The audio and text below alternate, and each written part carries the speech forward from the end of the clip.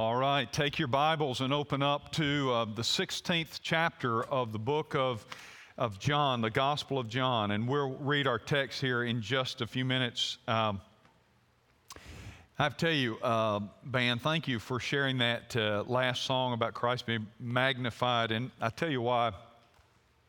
Saturday nights are usually restless nights for me because of Sunday and because of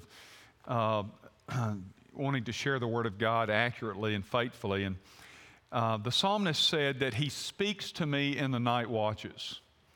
And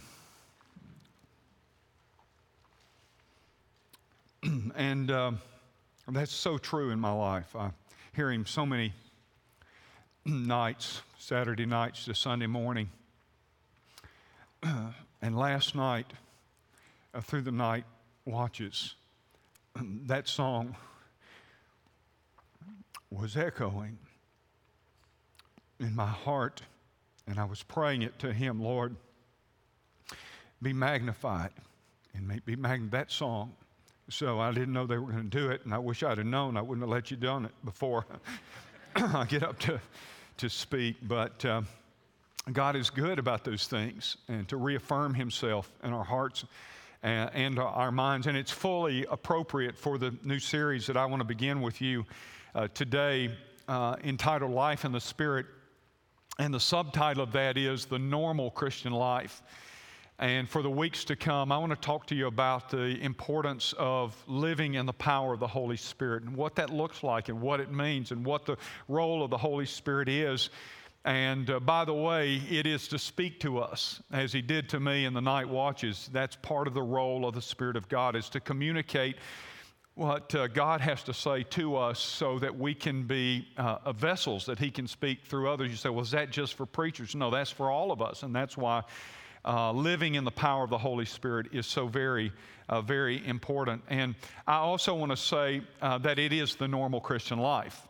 Vance Havner, an old preacher, a great preacher, legendary preacher, used to say this: most Christians live such a subnormal Christian life that if they ever began to live the normal Christian life, most people would think they were abnormal. You see, the normal Christian life is the life of the believer that is full of the power of the Spirit of God. And this series is about that. It's timely, I believe, and it is important. It's timely because of all the turmoil and uncertainty that we're facing right now around us. And it's important because the fact is, as a Christian, if you're going to know how to appropriately face what's going around you, you're going to need supernatural help. And the good news is, as we gather in this place today, the Scripture reminds us that we have supernatural help. We have a help that the rest of the world doesn't have, and that is the power of the Holy Spirit operating inside of us. Charles Spurgeon said this one time. He said, without the Spirit of God, we can do nothing. He said, we're like ships without the wind. We're like branches without sap. He said, and we are like coals in a fire that have no fire. He said, without the Spirit, we are completely useless. And so I want to share this passage with you. And we're gonna be in a lot of different passages in the course of this series, but there are several key passages that we'll be looking at in the weeks to come that come out of this segment. And I'll give you a little context in just a moment. If you're physically able to do so, though, I invite you to stand with me as we read, beginning in verse 4 of chapter 16. This is Jesus talking to the disciples, and this is what he says. I have said these things to you that when their hour comes, that is the things that I'm talking about, when that comes, you may remember that I told them to you. He said, I did not say these things to you from the beginning because I was with you. But now I'm going to him, that is the Father who sent me, and none of you asked, where are you going? But because I've said these things to you, sorrow has filled your heart. Nevertheless, and this is an important statement, I tell you the truth, it is to your, listen to this, advantage that I go away. For if I do not go away, the Helper, that is the Spirit of God, will not come to you. But if I go, I will send him to you. And when he comes, he will convict the world concerning sin and righteousness and judgment. Concerning sin, because they do not believe in me. And concerning righteousness, because I go to the Father, and you will see me no longer. Concerning judgment, because the ruler of this world is judged. I still have many things to say to you, but you cannot bear them now. But when the Spirit of truth comes, He will guide you into all truth. For He will not speak on His own authority, but whatever He hears, He will speak, and He will declare to you the things that are to come. He will glorify me, for He will take what is mine and declare it to you. All that the Father has is mine. Therefore, I said that He will take what is mine and declare it to you. Father, declare to us now that which you want us to hear and know. And Father, declare to us the truth. Father, there's so many mixed voices. We need your voice, your clear voice. Would you speak to us today? I pray for your conviction, the conviction of the Spirit, Father, where it is so needed in our lives. I pray, Father, that you will correct and convince and challenge us, but most of all, transform us with your word. Speak now through your Holy Spirit, I pray, in Jesus' name. Amen. Thank you, and you may be seated. And let me give you a little bit of context, a little bit of the setting of what's going on right here in this passage.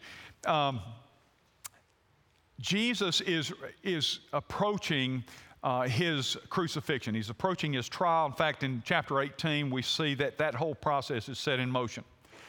But you might say, and I don't know if this is the right term to use, but I think you'll at least understand if I use this term, there's a cram session going on before Jesus is gone. He's gathered the disciples together, and in particular, chapter 14, 15, 16, and 17, there's this cram session going on. He's telling his followers some of the vital truths that they need before his departure, okay?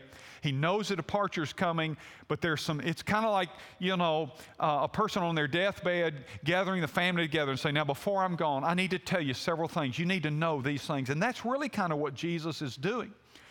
And because he knows what is coming for them. And it's going to be a difficult time. It's going to be a time of suffering and difficulty and challenge and persecution, all simply because they are followers of Christ and because they are carrying out his mission. And so he wants them, he doesn't want them living in fear, and he doesn't want them thinking, what do we do? How do we make it? How do we face what's going on in our world? And so he's giving them these vital truths. Chapter 14 speaks a lot about the Holy Spirit. We'll come back to that a bit in this message, but also in future messages. Chapter 15 is about abiding. I mean, that's the central theme, is about abiding in Christ, and that's a spirit relationship. We'll talk about that in this series. Then we have chapter 16, which is about how to get the work done and who the Spirit is and what the Spirit does, and we need to understand that right out of the gates. Why I've chosen that passage this morning. And then chapter 17 is what we call the high priestly prayer. Did you know Jesus prayed for all of those who would follow him? Did you know the Bible says he's already prayed? If you're a believer, he prayed for you. Because it says when he's telling the disciples these things in this high priestly prayer, he said, I have prayed for you, but not only you, all of those who would believe as a result. Jesus prayed for us. Think about that 2,000 years ago. And the Bible says that the Holy Spirit intercedes for us with groanings too great for us to express. Sometimes, you're praying, you say, I don't think that makes sense. You ever been there? You're kind of trying to pray and it just doesn't make sense. Well, you know what the Bible says? The Holy Spirit, if you're a believer in you, he takes what you're saying and he presents it to the throne of God in a way that makes sense to God. That's another way that he's your helper. It's not the subject of today, but he does that for us. And so Jesus is telling them this thing. You see something, by the way, you'll see something that continues to occur in these chapters, and it is Jesus saying, I'm telling you this in advance. And we see it twice in this chapter. We see it in verse 1, which we didn't read, but he says, I've said all these things to you to keep you from falling away. In other words, I'm teaching you about your resource, your help, the Holy Spirit. I'm teaching you about this because right now you don't understand it. You will in days to come, but I want you to remember what I've told you so that when you face these things, you remember that you have help and you have a resource. He said, I'm telling you in advance. He says it again in verse 4, but I've said these things to you so that when the hour comes and the difficulty comes, you'll know you have a resource and you have a help. He says it several times in these chapters. I'm letting you know in advance. What a great Savior we have to say, I want to get you prepared. I don't want you to be unprepared. And that's why I think this series on the Spirit is so apropos during the seasons that we are living in. He's made provision for us, and we need to understand what that's all about. He is our helper. And that's what he wanted them to understand and us to understand. The fact is, you and I really aren't designed to make it without the help of the Spirit of God operating in our life. I recently have been reading a biography about D.L. Moody. I've read several through the years, and I would highly recommend that you read some too about some of these incredible folks. You know, by the way, a lot of times there are a lot of biographies out there of Christian men and women and leaders, and some of them are really good, but some of them the jury's still out on. That's why I love to go back and read biographies of men and women who ran the course faithfully. Because you don't have to wonder, are they going to stay the course? You can go back and read and say they did stay the course, and they left a lot of examples for it. D.L. Moody is one of those. I've been reading a new biography I came across about him, and there was an occasion where he was speaking to a large audience, and he held up a glass, an empty glass, and he asked the audience, he said, "Does anybody here know how to get the air out of this glass?" And a guy yelled out and said, "Well, pump it out. Just pump it out. Pump the air out." Moody said, "Well, you could get the air out that way, but you'd also create a vacuum, and it would cause the glass to crack and crumble." And then after several numerous kinds of, from the crowd here, try this or this, Moody said, "How about this?" And he reached over, and there was a pitcher of water. He pulled the pitcher of water, he took the glass, and he just filled the glass up. He said, "The air is now gone." And the whole point was, as he was communicating them, was if you really want to remove the air, you got to fill it with something else, put it in place. And for the Christian, that same principle is true. We have to be emptied of ourselves and filled up with the Holy Spirit of God. Jesus sent the Spirit, but we have to allow the Spirit to fill us, to control us. If we are believers, we have the Spirit of God residing in us, but we may not have the Spirit of God presiding over us. And that's a choice. We have to allow Him to fill us. And so today I want to show you three things about the Spirit of God. And I've named the message, "What in the world's He up to?" Well, I want to show you what the Spirit of God is up to. The first thing I want you to see is the advantage of the Holy Spirit. We see it in verse 7. Look, keep your Bibles open if you will. It says, "Nevertheless, I tell you the truth, it is to your advantage." Jesus is saying to them, He said, I've told you that I'm leaving, I'm going to the Father. And then He said, because I've said these things to you, your hearts are filled with sadness and sorrow. See, they thought, man, we're losing the greatest influence that we've ever had in our life. And Jesus says, you can't see it that way. You have to understand, while you are filled with sorrow right now, there's a reason that I'm going to the Father. And He said, it is to your advantage. You want me to stay, but it is more advantageous for you if I go to the Father. Why is that? Because He said, if I go to the Father, I can send the helper to you. In the Greek, the idea is the paraclete, the one who will be in you and who will assist you. Jesus is saying, it is to your advantage that I go away. In fact, we'll look at this in another message, but John 14, in that passage, Jesus said this, "And I will ask the Father, and He will give you another helper."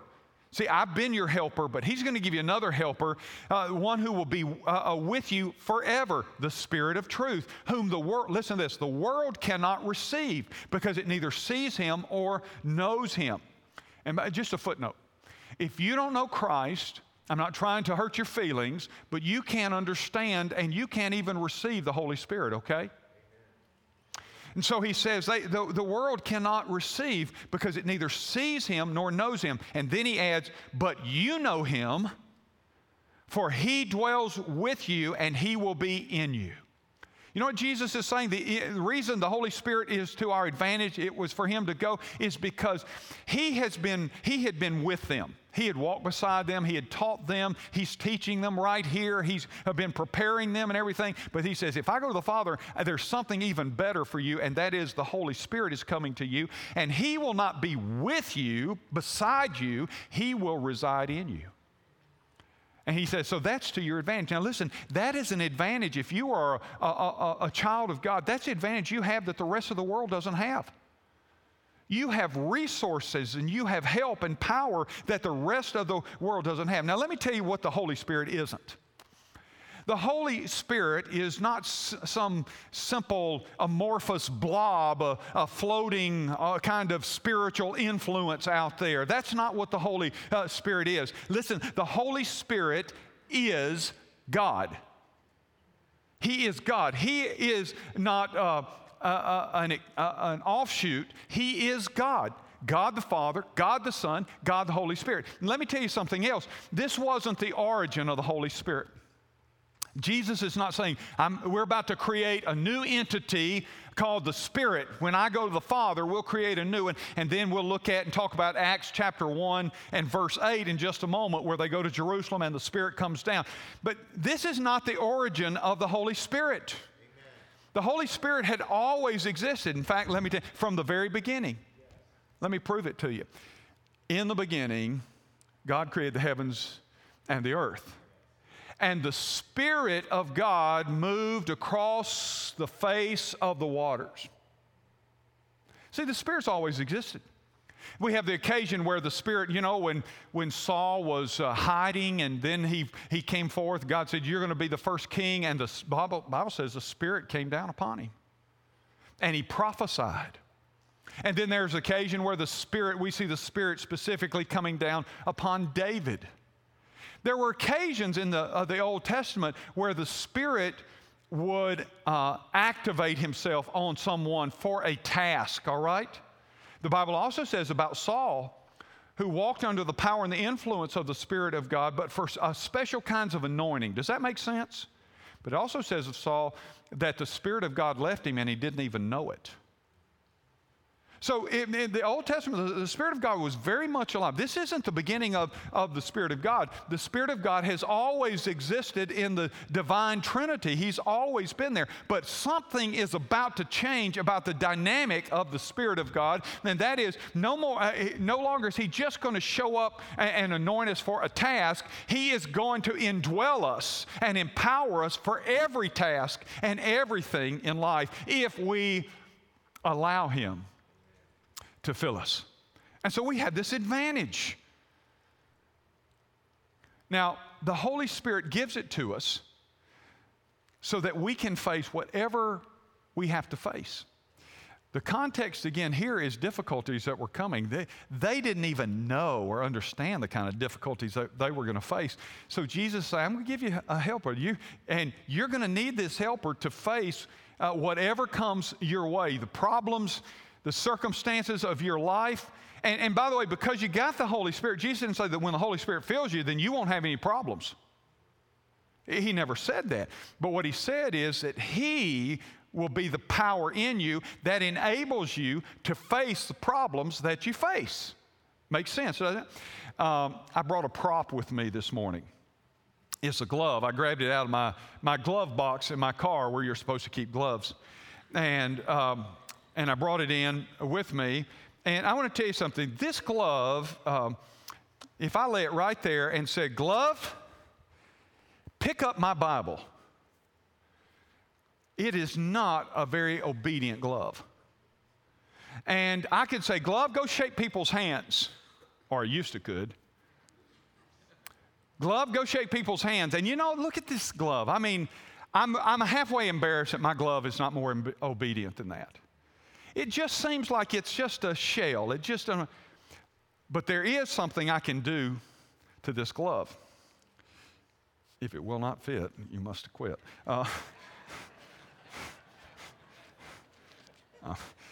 Some of y'all know what that means. I'm just teasing. I didn't mean anything by that, okay? Somebody said, one of our staff said, if it does fit, you must submit. But okay, so my hand is in there, right? Look at that glove. It's come alive. Glove, pick up my Bible. Look at that. What an obedient glove. I can tell it to do a lot of things now, and this glove will work. Why? Well, right? You get it? Y'all get the picture? This glove is just a shell until there's a hand inside it. But when the hand is inside the glove becomes a useful instrument, doesn't it? You know what? That's the picture. You and I, we're just kind of like a shell until, okay, I can't get it off, so I'm just going to, no. We're kind of like the glove until we're filled by the Holy Spirit. It is the Holy Spirit in us that is the hand of God that fills us to do the work of God. Otherwise, we're not a lot better than the glove.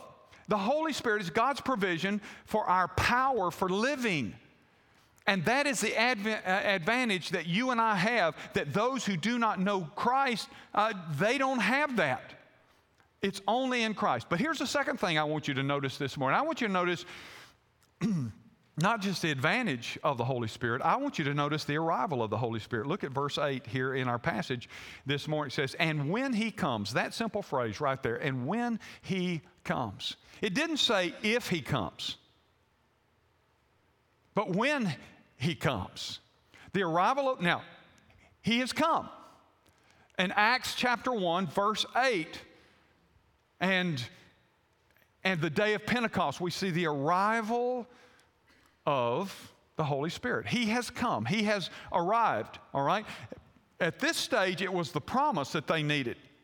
We have access to the same Holy Spirit, though, because they were waiting for Him. He came, and now He's here, and He resides in those who belong to Him. But it wasn't if He comes. The fact is, Jesus, in the form of the Holy Spirit, has already arrived. And that's for our good. And listen, just a little footnote. And His activity in our life, as we'll talk about in a minute, is to move us, to lead us. And if you reject the arrival of the Holy Spirit or the work of the Holy Spirit in your life, guess what you are rejecting? You are rejecting the power of God. Before Jesus went or ascended to the Father, He told them something. He told them to go and wait in Jerusalem.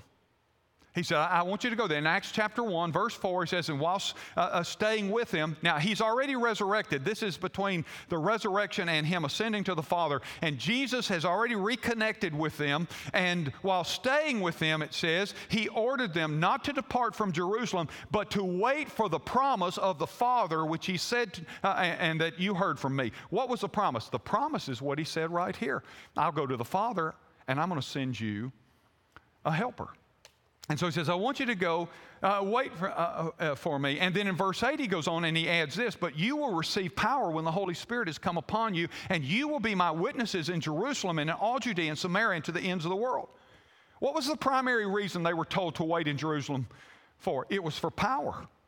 And that power would come through the empowerment or the coming of the Holy Spirit into their life. Now, I got to thinking about this when I was working on the message, and I thought, we all need the power of the Spirit. That's very clear.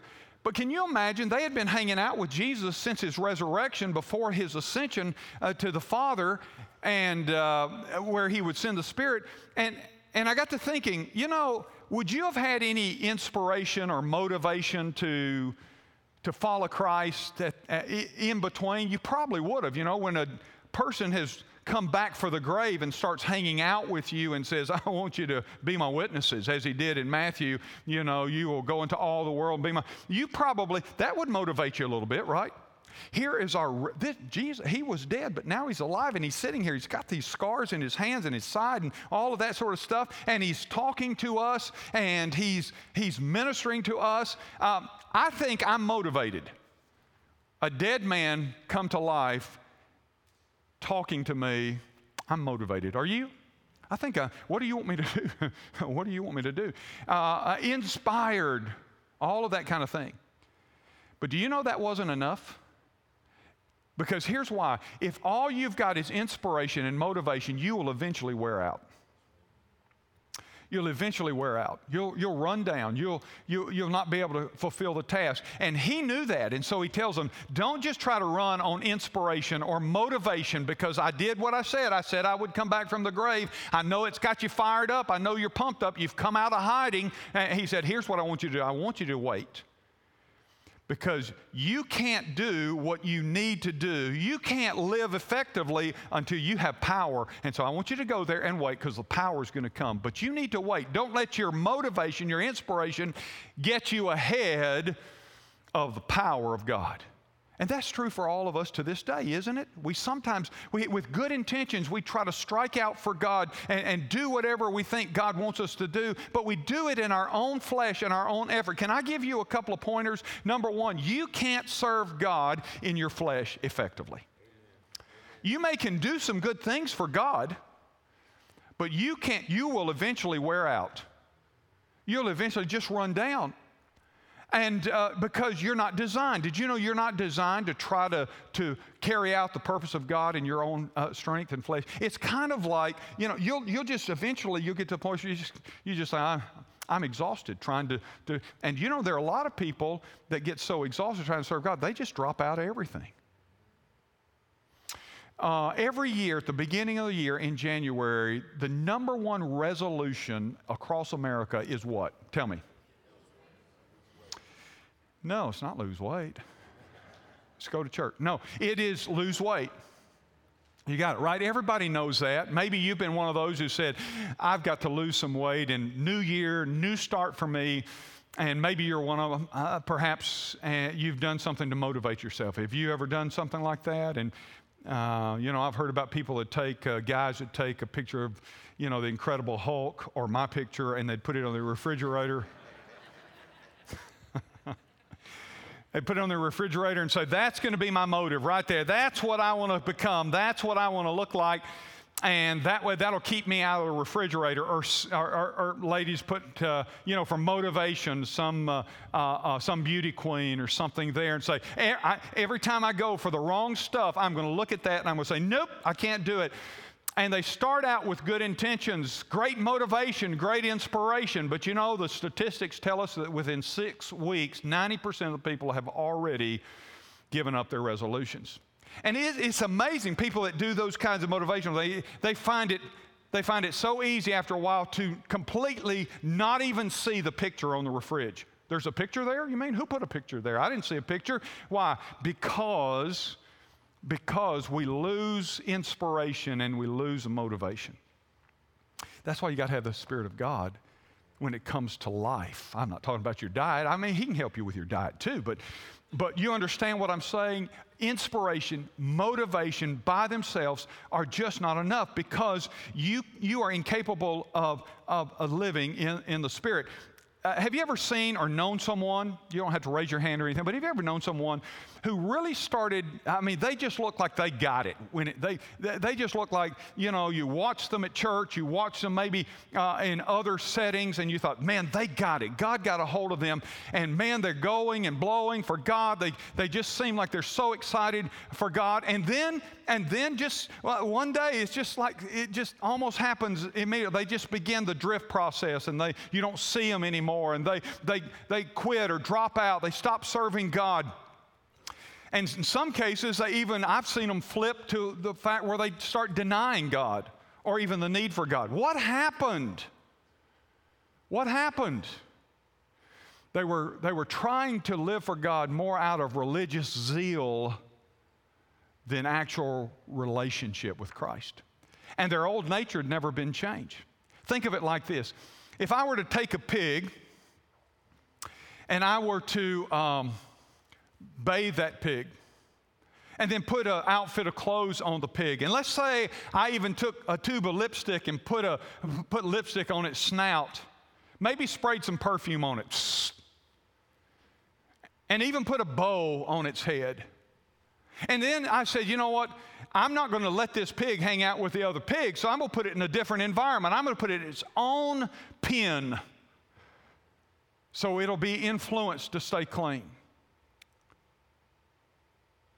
Do you know eventually that pig would leave that pen if it got a chance, and it would find its way all the way back to the mud? Do you know why? Because all you treated was surface stuff, outward stuff, and it worked for a little while. But because the nature on the inside wasn't changed, what you saw on the outside would not be sustained. Do you know the Bible says that about us?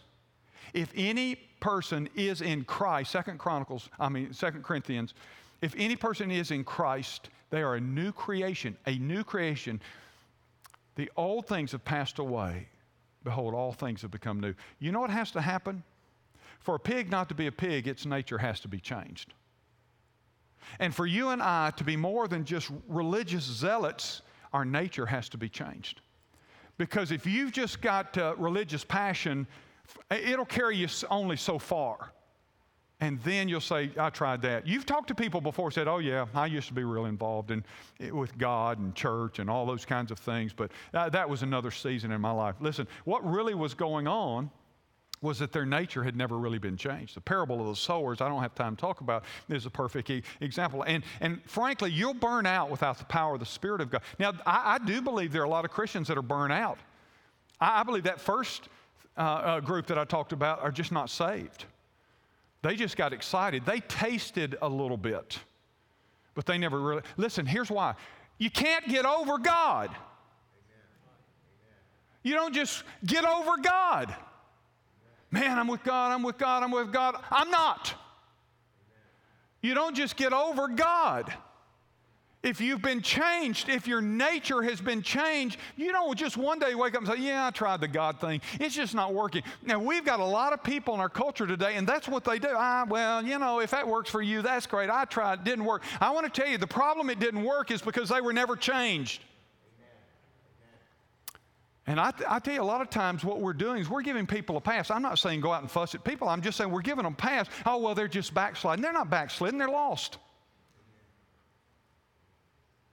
They're lost. And you may be one of those here today. And I'm not trying to hurt your feelings. I'm trying to help you understand that it is the Spirit of God that changes our nature. And He only comes in when we have received Christ. So you don't just get over God. The parable of the sowers, there were 4 different soils, S-O-I-L, representing 4 different S-O-U-Ls. And only one of them took. The others all looked like, yeah, that looks like the real deal. That looks like the real deal. Do you understand? You don't just get over God. Now, there are believers who have worn themselves out. They've worn themselves out, and they started well, but they've just lost their passion for God. They've grown cold and hard. The Word of God doesn't speak to them like it did before. They may be saved, but their walk with God is weak and has little effect and influence on their service or their commitment to God. What happened to them? I mean, again, they started well, just like the other, but somewhere along the way, they stopped obeying the voice of God. Did you hear that? They stopped obeying the voice of God. They stopped responding to the promptings of the Spirit of God. If you are submitted to Him, He will prompt your heart. I'll talk about that in just a moment. But He will prompt you and lead you. And what happens when we get cold and indifferent to God because we stop listening to the voice of God. And by the way, that's a very dangerous place for a Christian to be. And slowly they get sidetracked. They can, in some cases, become angry and bitter at the church and at other Christians. The solution for this is Acts 1:8, being filled with the Spirit. Galatians 5:20, let us walk in the Spirit, and we will not carry out the desires of the flesh. The Spirit, you see, the arrival of the Spirit is for the express purpose of connecting us constantly to the source of our strength. Now let me move on. Number three. Note the awareness of the Holy Spirit. The advantage of the Holy Spirit that's ours, the arrival of the Holy Spirit, and the awareness of the Holy Spirit. Charles Swindoll, who a great a writer and preacher, wrote in Embraced by the Spirit, listen, by the time I graduated from seminary, he said, I had many convictions and few questions, especially regarding the Holy Spirit. In other words, I thought I'd settled everything about the Holy Spirit. But during a lifetime of ministry that's taken me around the United States, many countries abroad, I have found that the work of the Holy Spirit continually keeps me off balance. And I'm not alone in that, he writes. Those in church leadership, however, seem afraid that the Spirit of God is going to do something that we can't explain. Hello? And so I want to manage the Spirit of God. That's what they're saying. And he said, I found that it disturbs a lot of folks, but I'll admit it energizes me that the Spirit may do something that I can't explain.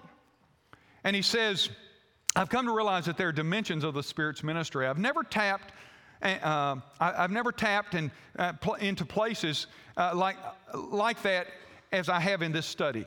But he says, I have to admit, I know very little. He said, I'm on a strong learning curve. I have witnessed a dynamic power in the presence of the Spirit of God that I long to know more firsthand. I now have questions and a strong interest in many of the things of the Holy Spirit I once felt were already settled.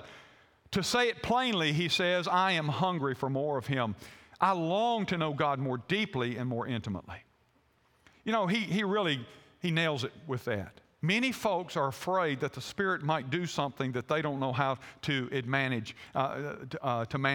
Believers are often fearful of the Holy Spirit, that it has caused them not to investigate the work of the Spirit, and as a result of that, to miss out on the power of the Spirit. You see, the Scripture clearly teaches that the Holy Spirit does certain things in our lives that we may not be able to explain, but in order to make our walk with God more and more effective. Back in the early part of 2000, I think it was 2004 or 5, a man named Elwood Norris, I know he's an inventor, he may have been an engineer, but he invented a technology called hypersonic sound. Hypersonic sound. And essentially, here's the deal with what he created. He learned how to focus sound waves like a laser beam. And here's how to understand that. The technology would enable sound waves to follow a certain direct pattern.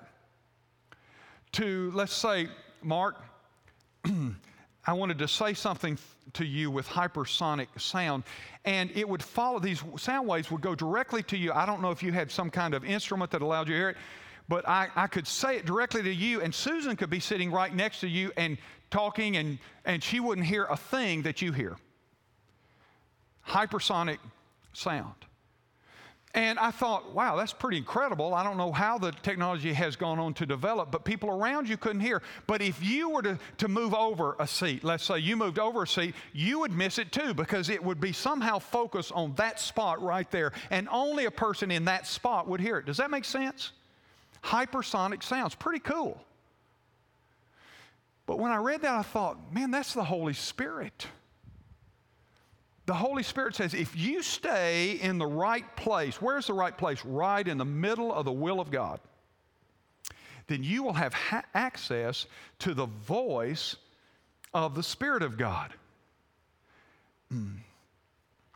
HSS, Holy Spirit sound.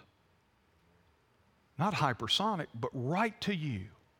Isn't that cool? But if you get out of the will of God, don't be surprised if you no longer can recognize or hear the voice of the Spirit of God. God communicates to us with the Spirit. Jesus even said in our passage, I'll take from my Father, and He'll take from the Father and from me, and then I'll give it to you. God wants to communicate with you. But if we move outside of the boundaries of His will for our life, guess what? His voice becomes harder and harder and harder to hear. The Holy Spirit is important to us. The awareness of that Holy Spirit is essential for our connection to the Father and knowing what the Father wants to do. This last thing, he tells us what to be aware of, by the way, and he gives us 3 specific things to be aware of. Let me show them to you. Number 1 is conviction, the Spirit's conviction. He says, what's he going to do? He's going to convict the world. And by the way, you'll notice that this is not limited to believers only, because he talks about convicting the world and convict the world of sin. That includes us, but it's not limited to us. One of the important tasks of the Spirit that we need to understand is His role to bring conviction of sin. Conviction of sin. He reveals our nature to us. The Spirit convinces us, and the idea there is convict and convince, that the conviction convinces us of our condition, okay, of our nature, of our sin. And by the way, you need to be worried if there's no conviction when you sin. Did you get that? If you can sin and say, well, it really doesn't bother me, that ought to bother you. The fact that sinning doesn't bother you should bother you.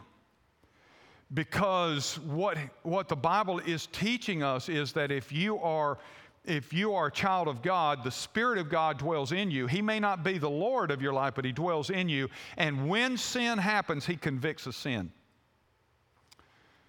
Now, don't go out and sin today to see if you fall under conviction. I'm going to test that theory out. Trust me on this one, it works. That if you're a child of God, but if you can sin and not be convicted by that sin, that itself should concern you, all right? So He convicts us, and He says convicts of righteousness. Why? Because I go to the Father. Now, let me just quickly, without getting into deep theology, tell you what essentially that means. Jesus, ascended to the Father after the resurrection, before the Spirit came down. And what was Jesus doing? Well, He was presenting the blood sacrifice that He had made on the cross to the Father in the heavenly tabernacle, if you will. That's what He's talking about here. In other words, He made us righteous. Jesus went to the Father, and He made us righteous before the Father. You know what righteousness means? It means right standing, so that we stand righteous before God. We have right standing before God because of the work of the Holy. That's why He said, I go to my Father. It's done. It's paid for. Your redemption is paid for. And now there is one way, and only one way, that you and I can be righteous before God. And only the Holy Spirit can teach us that, can cause us to understand that, because man is ignorant and he tends to think that righteousness is a result of self-righteousness. In other words, well, I've tried to live a good life. I know I live a lot better than this person or this person. A self-righteous kind of thing, even with good intentions. Or I've tried to be a good person, and so God will honor that, and that'll get me into the kingdom. Those are good things, but that's not what we're talking about, and that's not what the Bible says. The Bible says there is none righteous, no, not one. And in the Old Testament, the prophet said that our righteousness, the best we can offer, is like a filthy rag to God. So Jesus said, now does it make sense? So I go to the Father. Why? So that I can make you righteous before the throne of God. And only the Spirit of God can teach you that. And there are a lot of sincere people who say, well, I think if I do enough good stuff, my good outweighs my bad, that has to work. You can be sincere, but sincerely wrong, right? You can be sincere about something, but sincerely wrong. Sulfuric acid and water look just alike. Did y'all know that? When we lived in Florida, we had 2 different homes we lived in while we were down there, and both of them had swimming pools. And in our first home, I thought, well, I can take care of the pH and keep it balanced and everything. I learned, but it's a lot of work. And finally, I got smart enough to let somebody else do it that really knew what they were doing. But you had to put so much sulfuric acid in the pool every week. And I remembered a little axiom from when I was in chemistry, and it went like this: do as you oughta. Anybody know it? Add acid to water. Now, there's a reason for that. If you add water to acid, it'll explode, blow up in your face. But they look alike. I mean, if you put 2 jars together, water and sulfuric acid, you better be careful what you pick up. I mean, one is H2O and one is H2SO4, but you can't tell the difference. One is water and one's deadly poison. Have y'all heard the old phrase, poor Willie? He's gone from us. His face will see no more.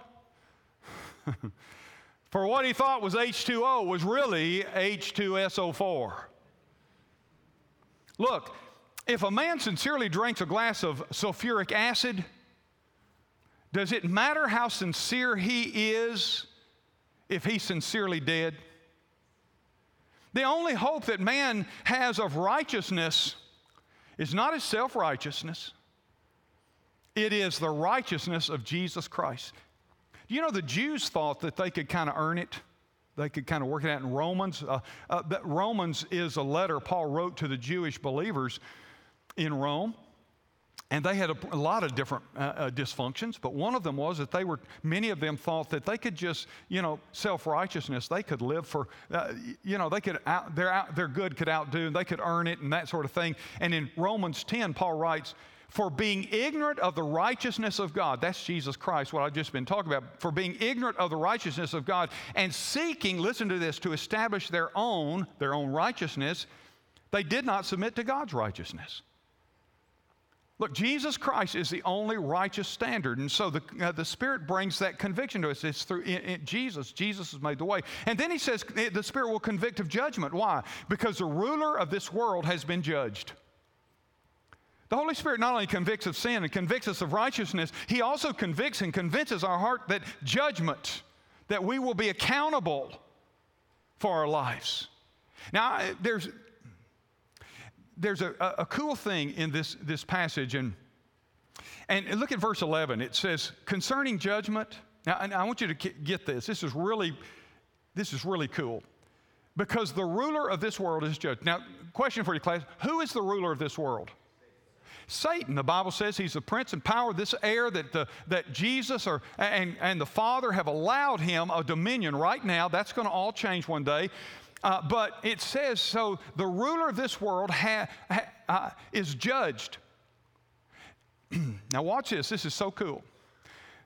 You know, a lot of people, you know what they think? They're waiting on this great cosmic eternal showdown. God and the devil, it's going to come. Our money's on Jesus, but it's going to be a conflict. Can I tell you, it's already been settled? That is, in the Greek, that's the present tense when it says it judged. Do you know what it means? It means it's already happened. The ruler of this world has already been judged. We're not saying, ooh, it's going to be close. It's going to be, you know, when Jesus comes, there's going to be the cosmic battle and the showdown, and Jesus will win. I believe that. But man, it's going to be. No, he's already won. The cross was the judgment on the prince and power of this world. He has been judged. Period. There's not some battle coming. You say, well, the Battle of Armageddon. That's not even what this is talking about. In fact, when Jesus returns in that final time when he comes back and he descends, you know what the Bible says will happen? He will look at his enemies, and with a word, it will be done. He'll go with his breath. It'll be kind of like this. I'm tired of you, devil. And it's done. It's over. And it's because he's already been judged. You say, so why does the devil keep this battle going on? Because he hates God. He hates anything that's God. Have you ever seen somebody that did something to someone else just out of spite?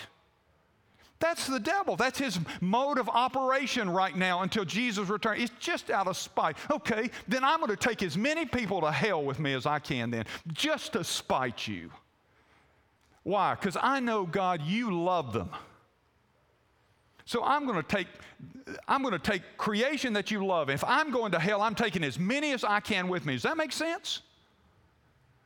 So you need to understand that he's already been judged. We're not waiting for judgment we're waiting for it to be consummated, but we're not waiting for the verdict to be rendered. The verdict was rendered on the cross. In fact, Paul writes in Corinthians, says, if the prince of darkness had have understood what was going on at the cross, he would have never crucified the Lord of glory. He would have never stood for the probably would have put a robe on him and tried to exalt him and everything.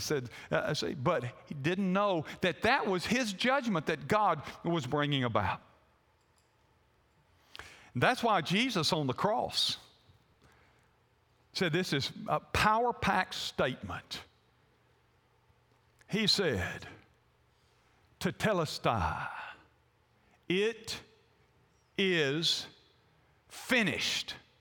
Not only the work of redemption. See, we always say, well, when Jesus said that, man, that's the work of redemption. It's finished. Praise God.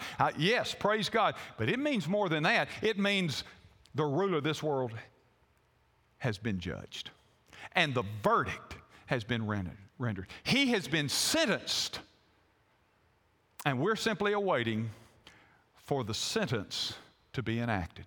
That's what it means. So he convicts us of judgment to help us understand. The Holy Spirit wants to teach you that the devil is a lost cause. Now, God didn't design us for hell.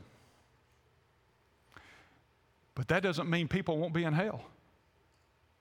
He didn't design anybody in this room for hell. He didn't design anybody that's watching us by live stream. He didn't design any of us for hell. But I will tell you this morning.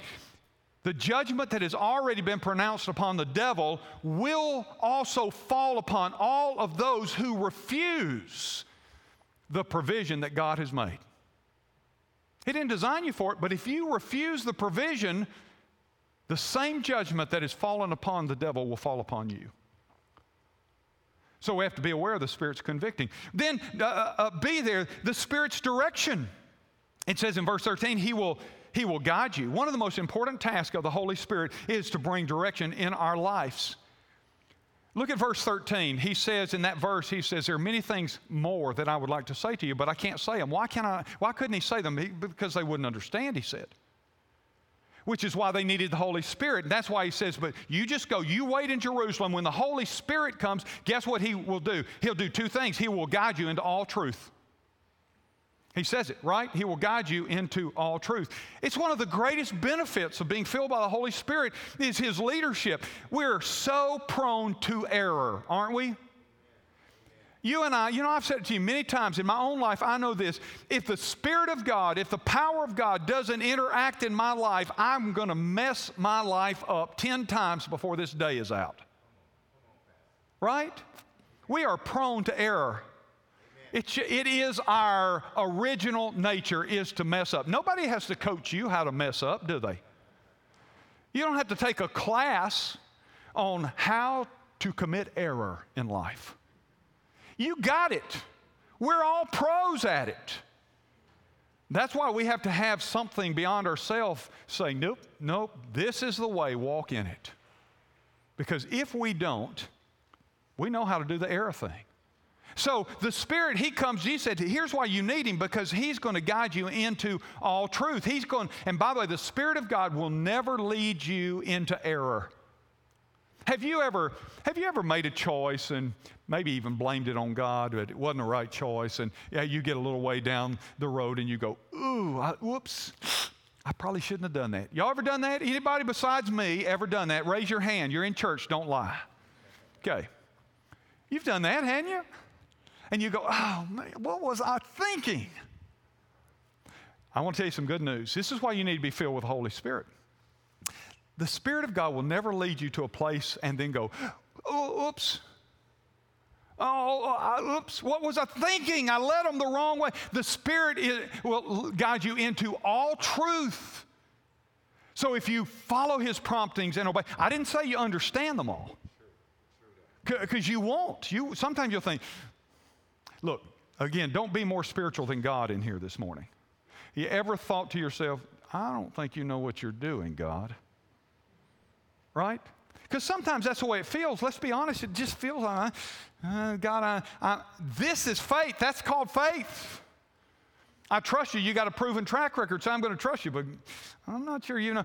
God will never lead you wrong. Even if you don't understand the promptings of the Spirit, trust, if you are filled with the Spirit, you trust the promptings of the Spirit.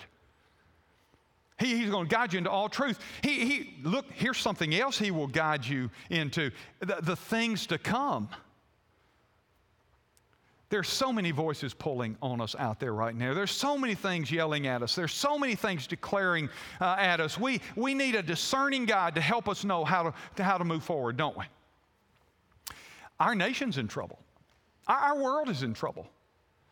And part of it is right now, especially for us, part of it is because there are so many voices. There are political voices calling out to us. There are pandemic voices calling out to us. There are cultural voices calling out to us. There are media voices calling out to us. There are academic voices calling out to us. And frankly, a lot of them are just all over the place, aren't they? And many of them are illogical. They're radical, and frankly, some of them are theologically inconsistent. They're all over, pulling at us. So you need a guide. You need a guide. You need a voice that will lead you into the truth, that will direct you into the truth. Too many Christians are listening to the wrong voice. They're listening to the spirit of the age instead of the Spirit of God Almighty. And I want to tell you something. If you listen to the spirit of the age, you're not going to get to the right place. You know, how many of you, there's probably some folks in this, or how many of you remember a man named Yogi Berra, a legendary Hall of Fame baseball player? He was known for his wit and stupidity. I mean, in things he said, it just so inconsistent. One of the things he said was, some of you might recognize this phrase, when you come to a fork in the road, take it. Now, y'all think about that. Because it characterizes the age in which you're living. People are saying there are so many paths, just take all of them. People are trying to take all the paths, follow all the voices. But the Bible says that God's not the author of confusion. God is not sending out all kind of different messages. The Bible says there's a way that seems right to a man, but in the end, it is the way of destruction. You see, if you aren't under the direction of the Spirit, that's the path you're walking. You're walking the way of destruction. It may seem right. It may look right. It may feel right. It may smell right. But if it is not the path of the Spirit of God and the will of God, I want to tell you, it will eventually lead to ruin.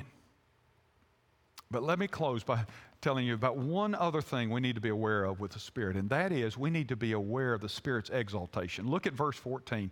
What is the Spirit's task? It is to glorify Jesus Christ. The work of the Spirit will always bring glory to God. It will always bring glory to Christ. The work of the Spirit is not about bringing glory to man. It is about bringing glory to God through man.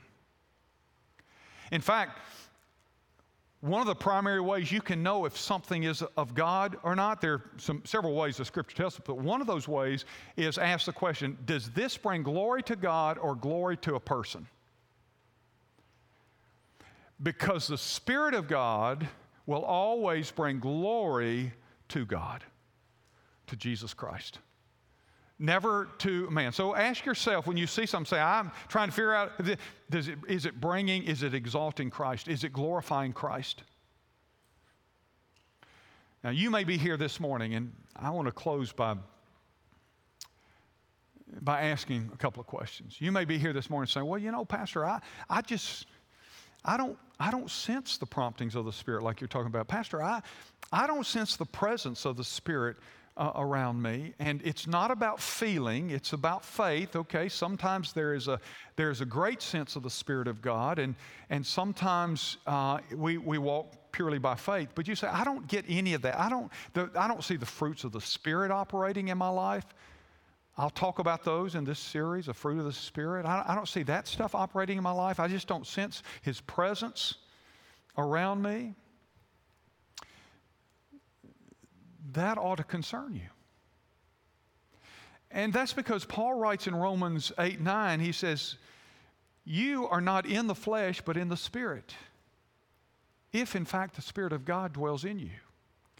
And then he makes this statement, listen, anyone who does not have the Spirit of Christ does not belong to Him. The presence of the Spirit of God in your life is evidence that you belong to God. That's what he says. That's not about a feeling. That's a faith fact. When you come to Christ, the Spirit comes to live inside of you. And if the Spirit's operation is not happening in your life, there are only a couple of possibilities. Number one is you really didn't come to Christ. You just came to a religious understanding of God. Or you came to Christ and somewhere back there something torqued you or bent your spirit, or you quit following, or you quit listening to His voice and quit obeying, and you just wandered off track. Well, in either way, if the first is true of you, you need to settle that today so you can walk out of this place and say, I know I belong to Him, and I'm going to submit to His influence and leadership in my life. If the second is true of you, you need to say, Lord, I know I'm saved, but I need to surrender to your leadership again in my life like I was back there. Whatever it may be I need to deal with, if there's some sin, by the way, if you're tolerating some sin in your life, that will keep the Spirit of God from ruling in your life. And so you might need to deal with that so you can get back in a course. You know, that hypersonic sound, that Holy Spirit sound channel, you need to get back there. And so I urge you to do that today. Would you bow your head and close your eyes? No one's looking about before we're gone. And I want to just ask, those of you who are watching on live stream or television, wherever it may be, and those of you who are live here in the audience, I want to offer a prayer. And you can pray something like this. If you've never put your trust in Jesus Christ, or you're not sure you've ever truly given your life to Christ, you can pray right now, and you can settle that if you mean it from your heart and pray a prayer that goes something like this. Lord Jesus, I thank you that you love me. I thank you that you died on the cross for my sins. And right now, I invite you to come into my life. If I never trusted you today, I want to trust you. I want you to come into my life and be my Savior and my Lord and my Master. If you'll call on Him like that, He'll hear that prayer. He's promised to do that. He said, whosoever shall call upon the name of the Lord will be saved. I want you to save me. I invite you in. I want to be full of your Holy Spirit. Now, maybe you're in that second category. You know Christ is your Savior, but you have wandered away today. Why don't you do this? Why don't you say, Lord, thank you that I'm saved. I know that I'm saved. I have no doubts about my salvation. But Lord, I want to return to the day where I heard your voice clearly and where you moved in my life and I could sense your Spirit and I could see and understand your promptings and your leadership. And I will obey you. I will begin today to obey you. Now, Lord Jesus, you've heard these prayers, and I thank you for them, wherever they may be, live stream or here in this audience, Father. And I pray that you will begin fresh work in those who have come to you humbly this morning and with meaning in their hearts and offered prayers like these to you. We thank you that you've already promised to hear them. In Jesus' name, amen.